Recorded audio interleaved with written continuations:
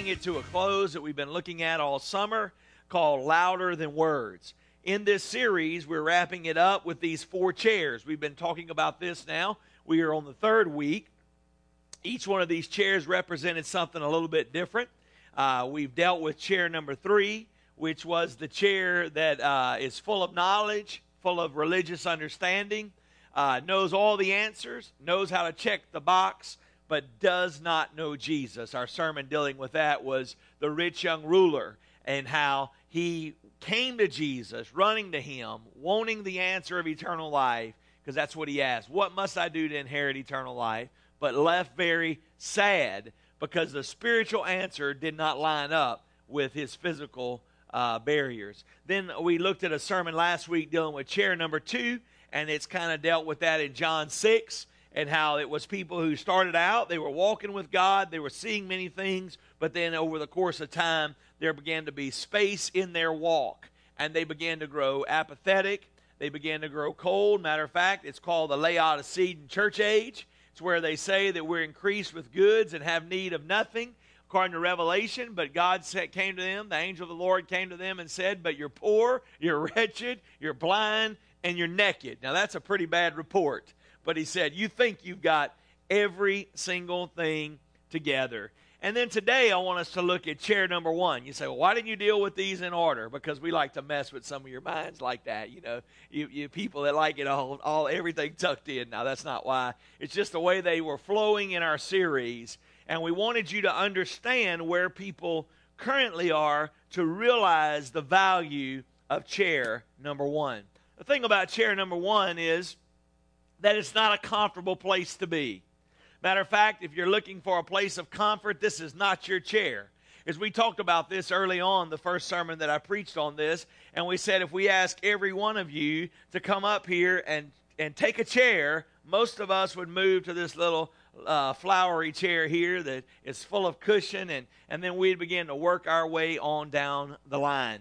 The thing about this dynamic is that God is trying to move in our hearts and lives, and the chair number 1 represents the person that is sold out, that has signed over the title deed to their life and is willing to give it all for Jesus. And today, I want us to look at that for just a few moments. Our passage of Scripture today is going to come from 2 Timothy, and if you'll just turn there, we're kind of going to be all over this book, and the good news is that it's just simply 4 chapters, so we don't have a whole lot of place to travel. But when I was going through this, the greatest example of this man was John, the Apostle John, who, when Jesus was crucified, he was the only one left at the foot of the cross, there with Mary and some of the other ladies. All the other disciples had left and had walked away. And the other great example of this, I believe, is the Apostle Paul. Paul was someone who was full of chair number 3. Matter of fact, he worked for chair number 3. He was in the religious business.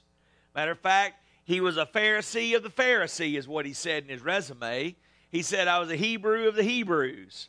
He was circumcised on the 8th day. He went to the school of Gamaliel, which was the greatest school that you could go to for religion in that day. He was learned. He was educated. He was the best of the best. He had done his time, and he had risen through the ranks of the religious culture and was a person of influence. Matter of fact, when you see Stephen being stoned in the book of Acts, you realize there was a young man there named Saul, which is Paul's previous name before his conversion, and he was just holding the garment of the ones who were throwing the rocks. So he had done the bloody work, he had done the time, and he had moved up through the ranks and was now able to just give the orders. And he was on a pathway to Damascus, on the road to Damascus, to give orders to persecute those who were believers. And that's where he had the head-on collision with a thrice holy God that turned his life right side up.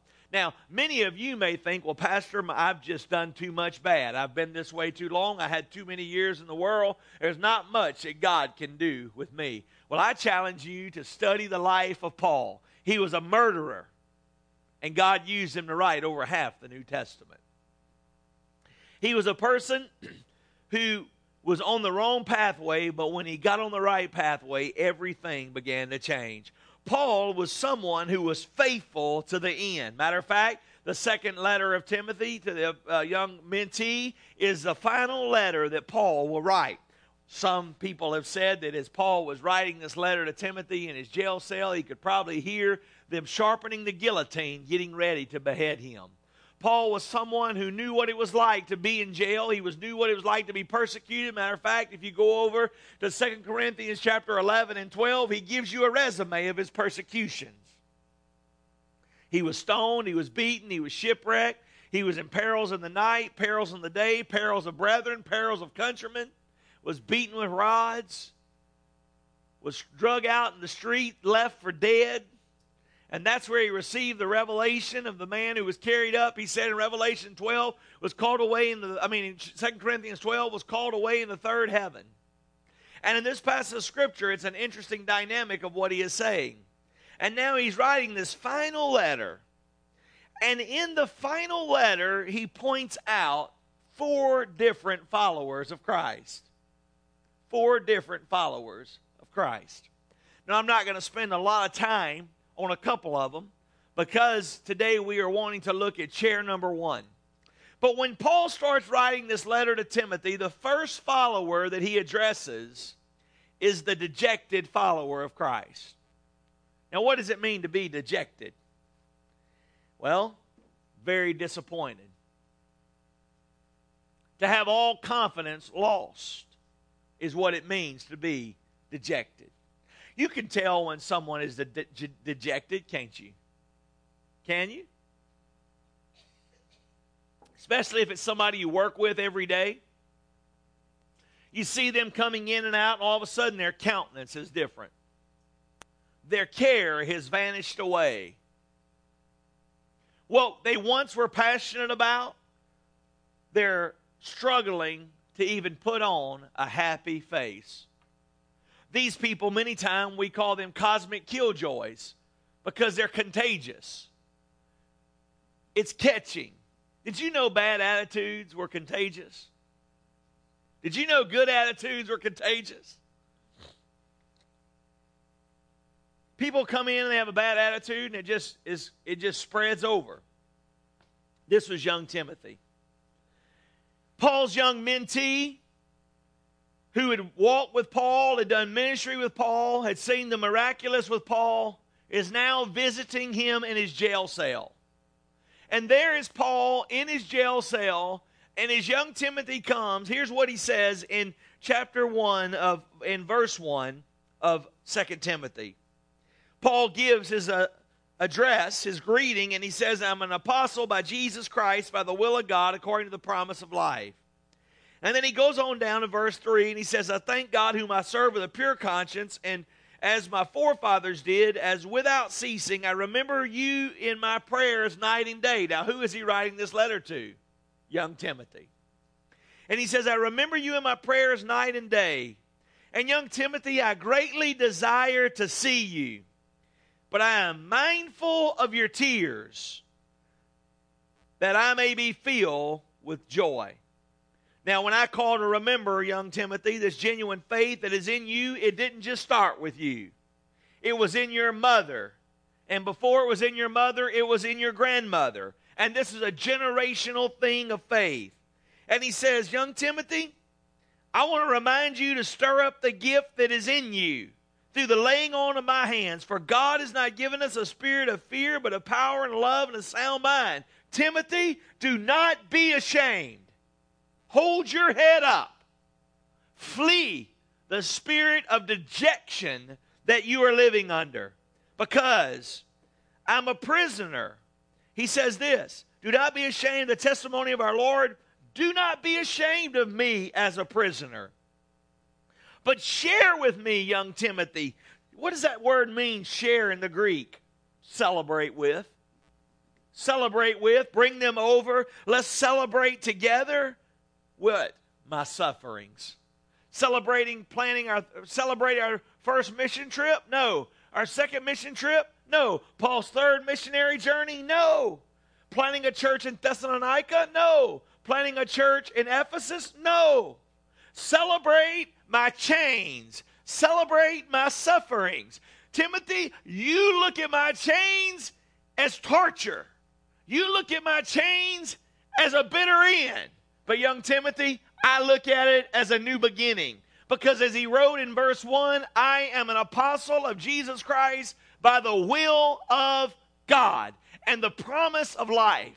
Now I'm going to tell you something.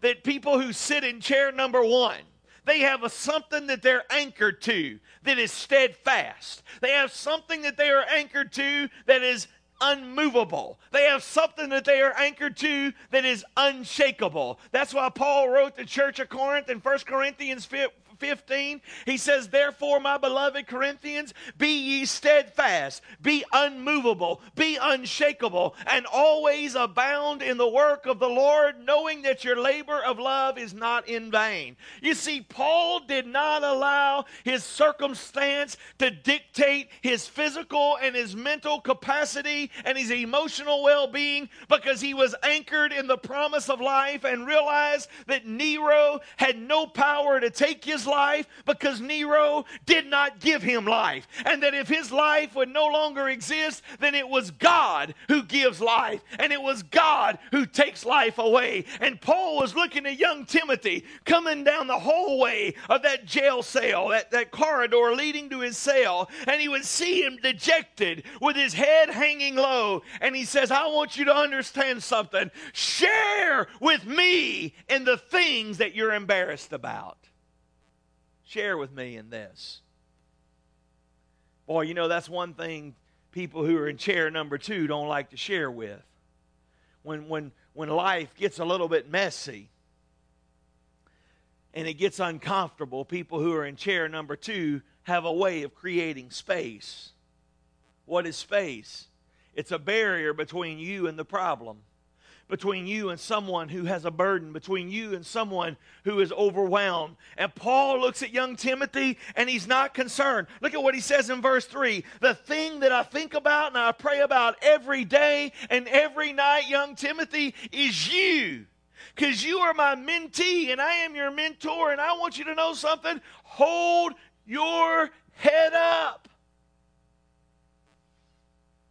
The first follower that we see in this epistle is the young Timothy, the dejected follower. But Paul does everything that he can to encourage him. The next follower that we see in this passage of Scripture is the distracted follower. The one who is distracted. Things of the world are moving so fast that they're kind of like, the joke about people like me who have ADD is they'll say squirrel. Because we're focused in, all of a sudden a squirrel passes and we're like this. I mean, we're looking over here and we're distracted and we're going a different direction. If you're not careful, the world will distract you and take you off of the love of your life, which is Jesus Christ. Because many people were in chair number 1. I think when you talk about chair number 1, we talk about it more in the past tense status than we do present tense. Being resolved to be in this chair number 1. And so we talk about the distracted follower, and Paul addresses them in verse 13 of chapter 1 of Timothy. Look at this. I mean, he just lays it out. Number 1, the dejected follower. Number 2, look at what he tells the dejected follower. He says, hold fast to the pattern of sound doctrine. If you are dejected, then you begin to allow emotionalism to dictate your way of thinking. One of the greatest tragedies facing our nation is that we have people who are making emotional decisions. Their thinking, their decision-making is driven on the emotion of today. How do I feel right now? How do I feel? Do I feel sad? Do I feel happy? If I feel sad, I want everybody else to feel sad. If I feel dejected, I want everybody else to feel dejected. And we allow emotionalism to determine how we are and how we move and how we walk. So Paul tells this dejected follower of Jesus Christ, he says, son, hold fast to the pattern of sound doctrine, to the words and the sound teaching that you heard from me in faith, and hold to that love that is anchored into Jesus Christ. That the good things which was committed to you kept by the Holy Spirit, dwells in you. And this you know, that all of those in Asia have turned against me. All of those in Asia have turned against me. From among me were Phygellus and Hermogenes. Boy, there you know your mama didn't love you, huh? Hermogenes.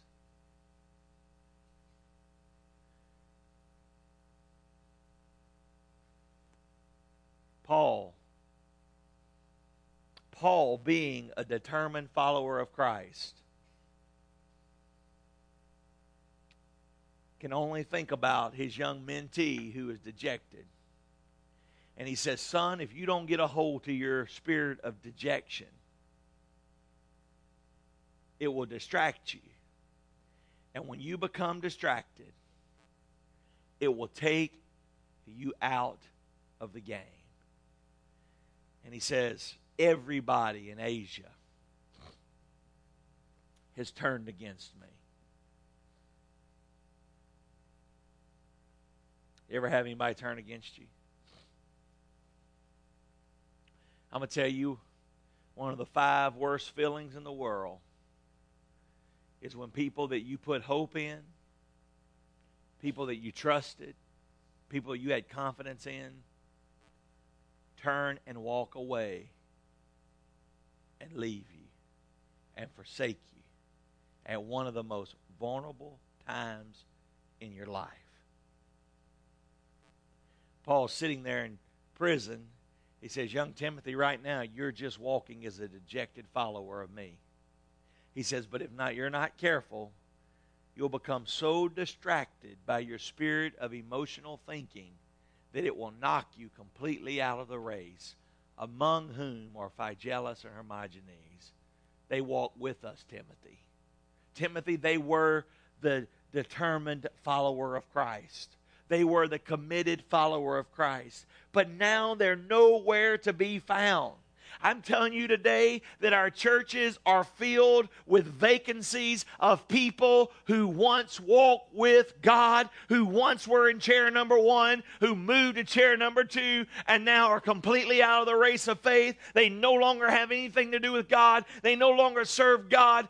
I'm not even talking about in a church somewhere. I'm just talking about every day walking with Him spiritually. They no longer serve God because the spirit of heresy came into their life, their spirit of discouragement came into their life, and it completely put them down the opposite track. What we need today is people who are willing to be resolved. I remember when I was a boy, we would sing a song, I am resolved no longer to linger, charmed by the world's delight. Things that are higher, things that are nobler, these have allured my sight. I will hasten to Him, hasten so glad and free. Jesus, greatest, highest, I will come to thee. Paul says, Timothy, you got to be resolved, son. People who are in chair number 1, when they should only be thinking about how do I get out of jail? How do I spare my life? Is more concerned about those whom they've invested in than many times even themselves. They did not love their life more than their faith. And that is the martyr's crown. Not only do we see the distracted follower here, Paul goes on in verse 16 and 17. He says, Lord, give them mercy.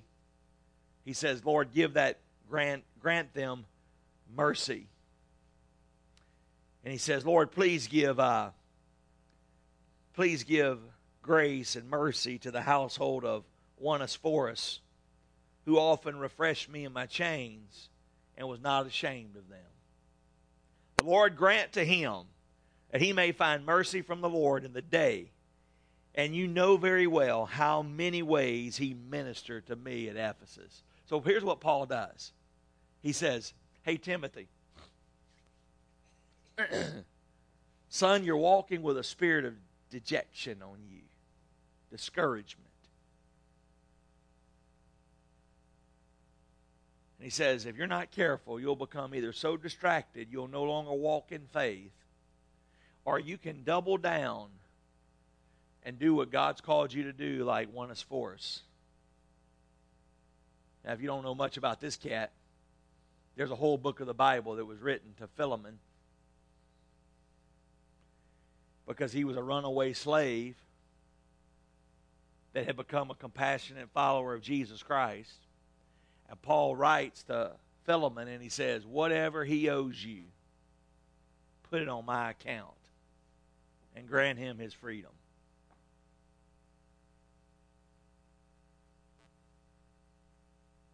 And now Paul says in a jail cell, you remember that guy who was run away? You remember that guy that everybody was looking for? Be like him. Who, when he should have been keeping a low profile, was slipping into prison and refreshing me in my chains. And so, boy, Paul is drawing this together in this chair number 1. And then here's what we see. We see that determined follower. And what does a determined follower look like? Well, if you go a little bit further, Paul just lays this out in this whole letter to young Timothy, his mentee. In chapter 2 and verse 2, it looks like this. You, my young, dejected follower, my son in the ministry, be strong in the grace of God. And these things that you have heard from me, go commit them to other people. And he says, commit them to faithful men who will be able to teach other faithful men. But here's what you have to do.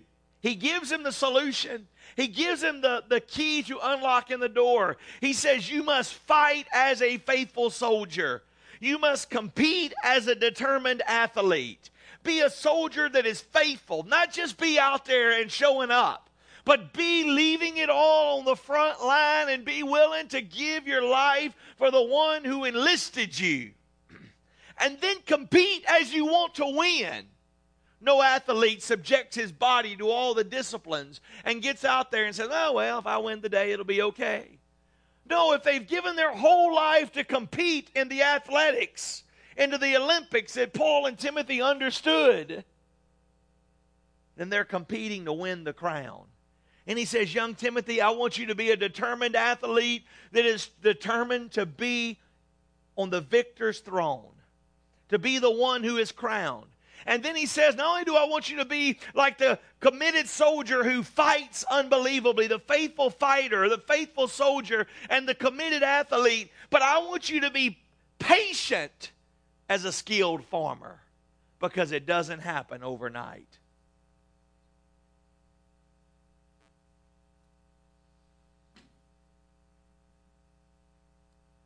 Serve like you're trying to please the one who enlisted you. Compete like you're trying to win the crown, and wait on the Lord. Because those who wait on the Lord shall mount up with wings of eagles. They shall run and not grow weary. They shall walk and not faint. He tells young Timothy, he says, you've got to be patient. The farmer has to be patient. In the springtime, he takes all of his wealth and he goes and puts it in the earth and waits on the law of the harvest. He fights drought. He fights pestilence. He fights disease.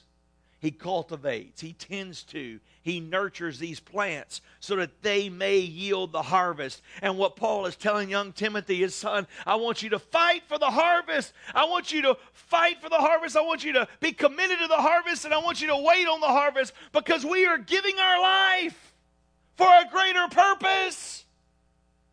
And then the last thing he says, not only do we see the dejected follower and the distracted follower and the determined follower, Oneness Force was the determined follower. He says, be like him. And then Paul says, oh, by the way, God, please grant him mercy. Please grant that guy mercy. And the last one is the embodiment of chair number 1, the dependent follower of God. It's found in chapter 4. Paul says this, young Timothy, for I am already being poured out as a drink offering, and the time of my departure is at hand. I have fought, past tense, I will be in no more skirmishes. I will have no more battles. I have fought the good fight. I have finished the race. I have kept the faith. And finally, because I was a dependent follower of Christ, to be a dependent follower of Christ, we must be empty of ourselves, because ourself will get up and run off the altar when times get hard, when our emotions take over, when our logic kicks in, when common sense prevails. That kind of faith will run. But a person who has been emptied of themselves, poured out as an offering to Jesus Christ, where there is nothing left to them, will be a committed follower of Christ and will be dependent on the Holy Spirit for everything in their life. Paul says, I am empty of myself. I've given it all, and I've finished the race, and I am in chair number 1, and there is a crown coming because I've been faithful to the finish. Is it comfortable? No. Now, you think this chair is rough. For Paul, this chair looked like a jail cell. For Paul, this chair had chains on it. For Paul, this chair became the guillotine. But you know what he said? While they're sharpening the guillotine, the only thing I can think about is you. And those guys that abandoned the faith and left this chair for a chair of comfort, chair of ease. He said, but you, young Timothy, you occupy chair number 1 until he comes. But son, if you don't get rid of that spirit of rejection, that spirit of disappointment, you'll become so distracted, you will no longer be in the race of faith. You'll be sitting in a chair of comfort as a spectator, saying, oh boy, I remember when God did such and such. Today, are you in chair number 1?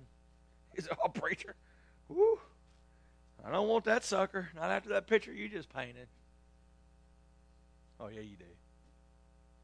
Yeah, you do. Because you can look death in the eye and say, who are you? You have no power over me. O death, where is your victory?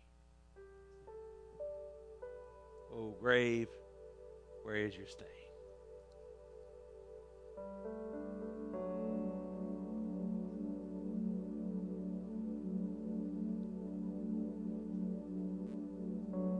You ever wonder how people anticipate dying so gracefully? So they're sitting in chair number 1. They know they never die. It's just promotion. This is Promotion Sunday at Family of Grace. We move all of our kids up to the next level. Paul said, young Timothy, for me to be absent from the body is to be present with the Lord. Young Timothy, though this outward man is perishing and growing frailer every day, I'm like a kid on the inside. I'm running around and cutting cartwheels, somersaults, having the time of my life, because eternity is just one breath away. Today, with your head bowed, would you come to this altar? If you're in chair number 1, would you come to this altar and say, Lord, help me to remain committed? Would you say, Lord, help me to remain sold out? Lord, help me not to become distracted. Lord, help me not to be dejected. Lord, could you have your way in my life right now? Lord, thank you for letting me occupy such an uncomfortable space with such grace. And maybe you're here and you're one of those people that once sat in chair 1 and now you moved to chair 2. Maybe today you realize that it happened with good intentions.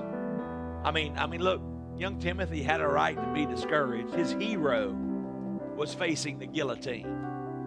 His hero was about to lay down his life. He had a right to be discouraged. Paul said, son, if you don't get over this distraction, it'll knock you out of the race of faith. You remember those old boys we started with? Phygelus and Hermogenes? Maybe you're one of them today. You're just going through the motions. Maybe you've made it all the way to chair number 3 and you're just no longer really engaged. You're just going through the religious act. Today, you just want to say, Lord, here's my life. I give it all to you. Father, right now, have your way. In Jesus' name, amen.